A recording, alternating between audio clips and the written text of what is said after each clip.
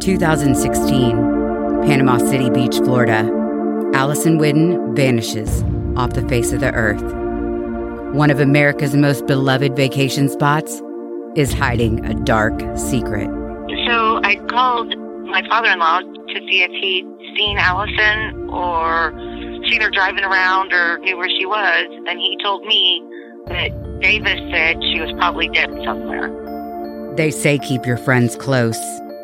Do you think that either one of them in the following days, weeks, bothered to call the police? Or anyone for that matter? No. This is the story of what happened when someone with the same name as me went missing without a trace. Okay, this is one of the last places Allison was ever seen. Oh my gosh, this is really scary. I'm your host, Allison Whidden. Join me every week as I look for answers and try and uncover the truth about what really happened to Allison. This is Mistaken for Missing.